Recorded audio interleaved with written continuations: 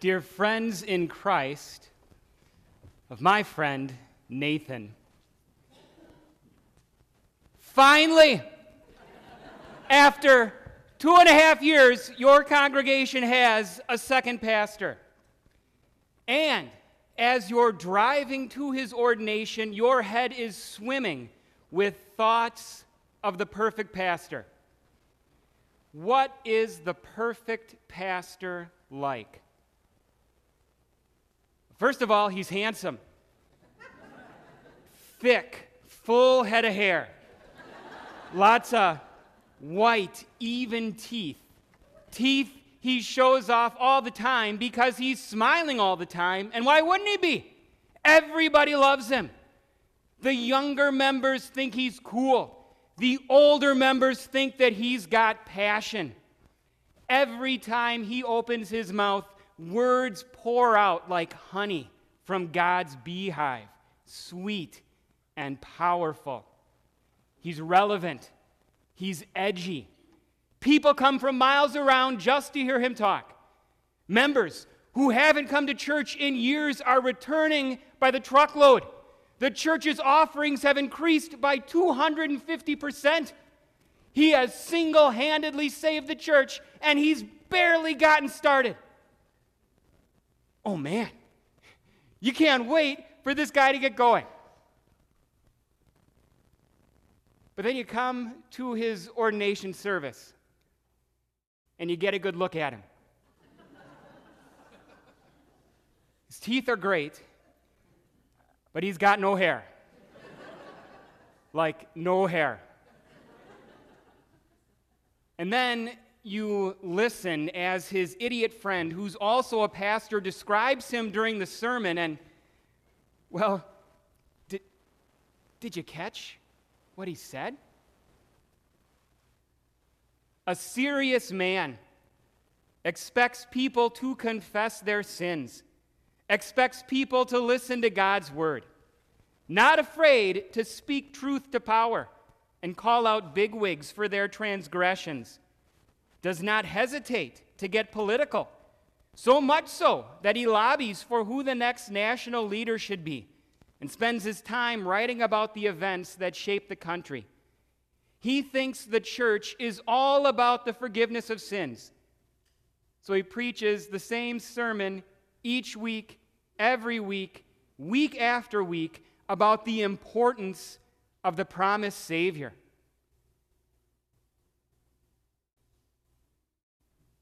Woof. This guy sounds like a buzzkill. Should he even be a pastor? I mean, what should we do? Should we go back to the seminary assignment committee? You've got to admit, he sounds like a far cry from the perfect pastor.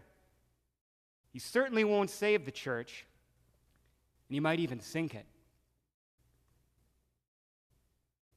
Now, if you're nervous, if you're thinking about jumping ship and going to a different church during the next hymn, don't worry. Breathe a sigh of relief. I was describing the Old Testament prophet Nathan, not your new pastor, Nathan Klusmeyer. Except for the part about the hair.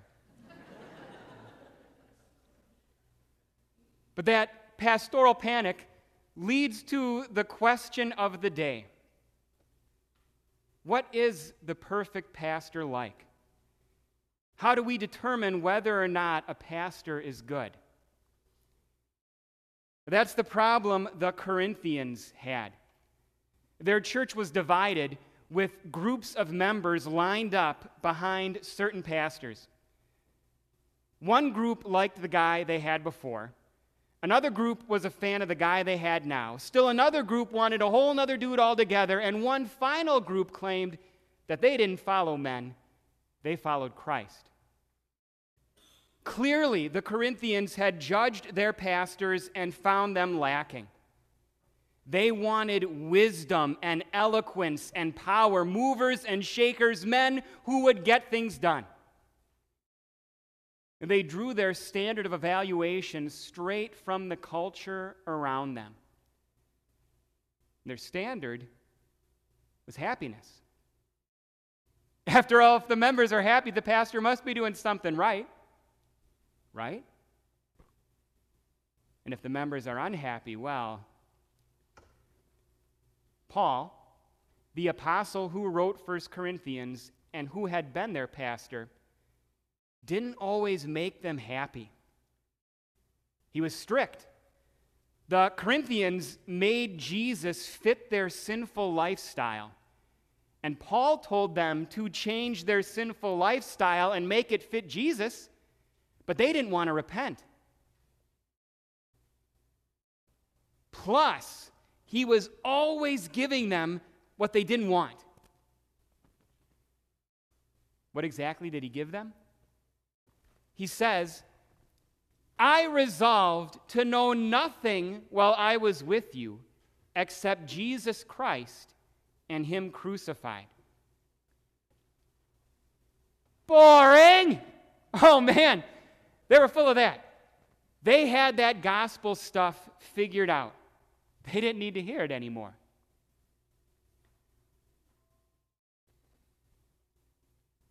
Does that strike close to home? Have you ever heard a boring pastor? Have you ever had a boring pastor? And maybe you long for the magnetism of new pastors.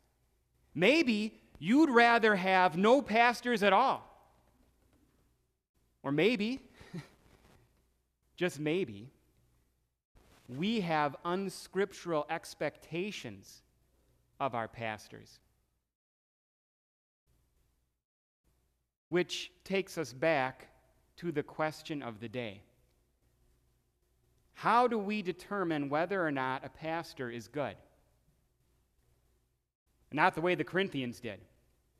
They had a bogus standard of evaluation, and because their standard of evaluation was wrong, Paul says, it is a trivial matter to me if I am evaluated by you. The one who evaluates me is the Lord.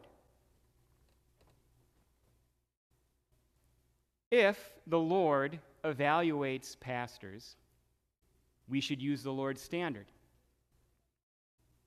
Here it is.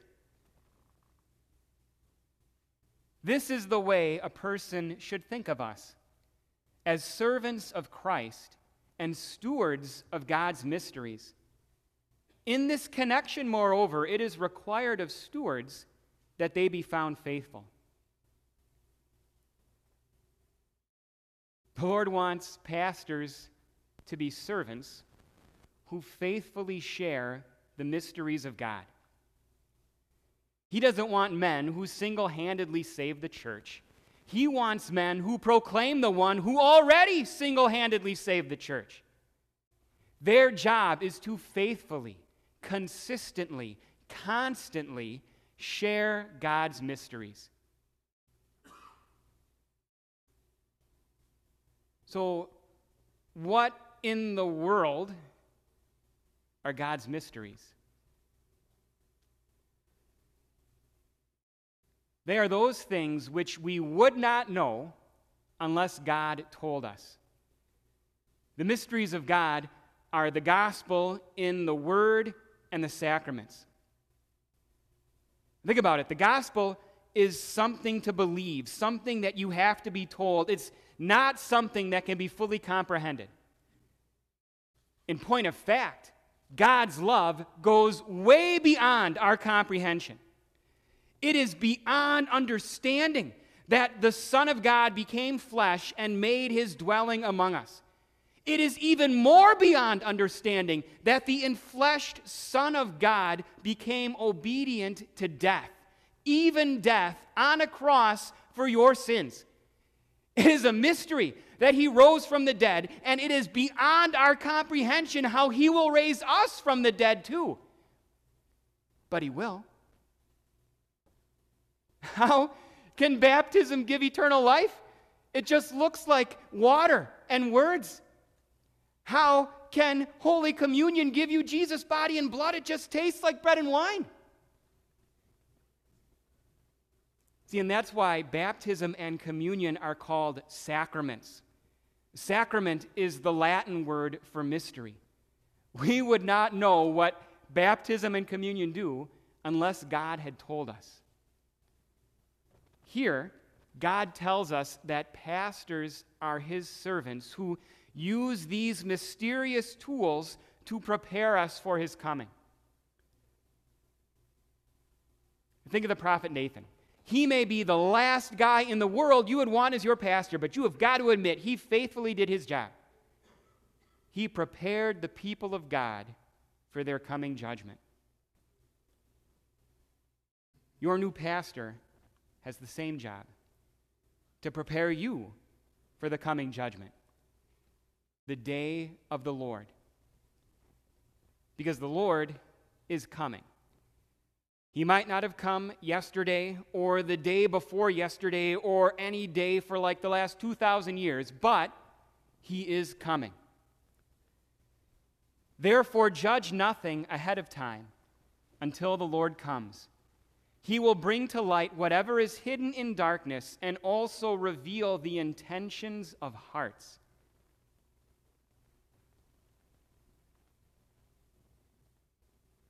That is frightening.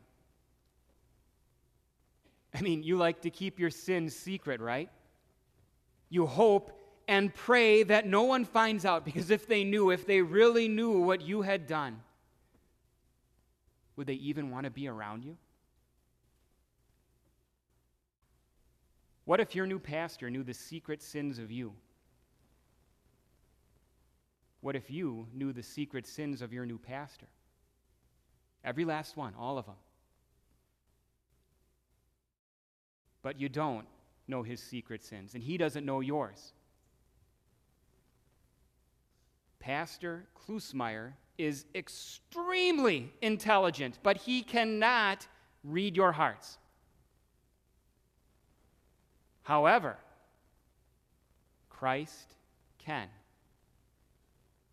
He's already seen it all. Nothing escapes his notice. That's one of the unsettling things about him being God. You can hide things from Christ's servants, but you can't hide anything from Christ. So repent. Turn from your sin. Know that Jesus died for every sin that you're thinking about right now. Every last sin, every evil thought, everything that you did when you thought no one was looking, Jesus died for it all. Your new pastor will tell you so because Christ tells you so. And he is Christ's servant. And today, Nathan Klusmeyer is installed and ordained as your new pastor. So, stop me if you heard this one. A little boy goes to a pastor's ordination service with his father. And when he gets to the part of the service where the other pastors lay their hands on him, he asks his dad, "Dad, what are they doing?" And his father replies, "They're removing his brains." Really? No, not really. Ordination does not remove your brain, but it does announce publicly that your brain and your mouth and your heart are here to serve Christ by serving Christ's people at Water of Life. And that's why pastors also wear a stole. The stole is the colored piece of cloth that we wear around our necks, and we wear it as a reminder that the pastor who baptizes you, forgives you, preaches to you, communes you, is not about himself. He is Christ's servant. Remember that, Nathan. You have waited a long time for this day, right? Right. So have I. And you know better than most the trust that's about to be given you. And if you're anything like me, you're terrified by it. Do I have the skills to do this? Can I watch my life and doctrine closely enough to do this? No. not alone. So don't fall into that trap. Don't make this about you. This is all about Jesus. He strengthens you, he motivates you, he empowers you, he forgives you. He's prepared you for this. It's time to go and prepare others. Amen.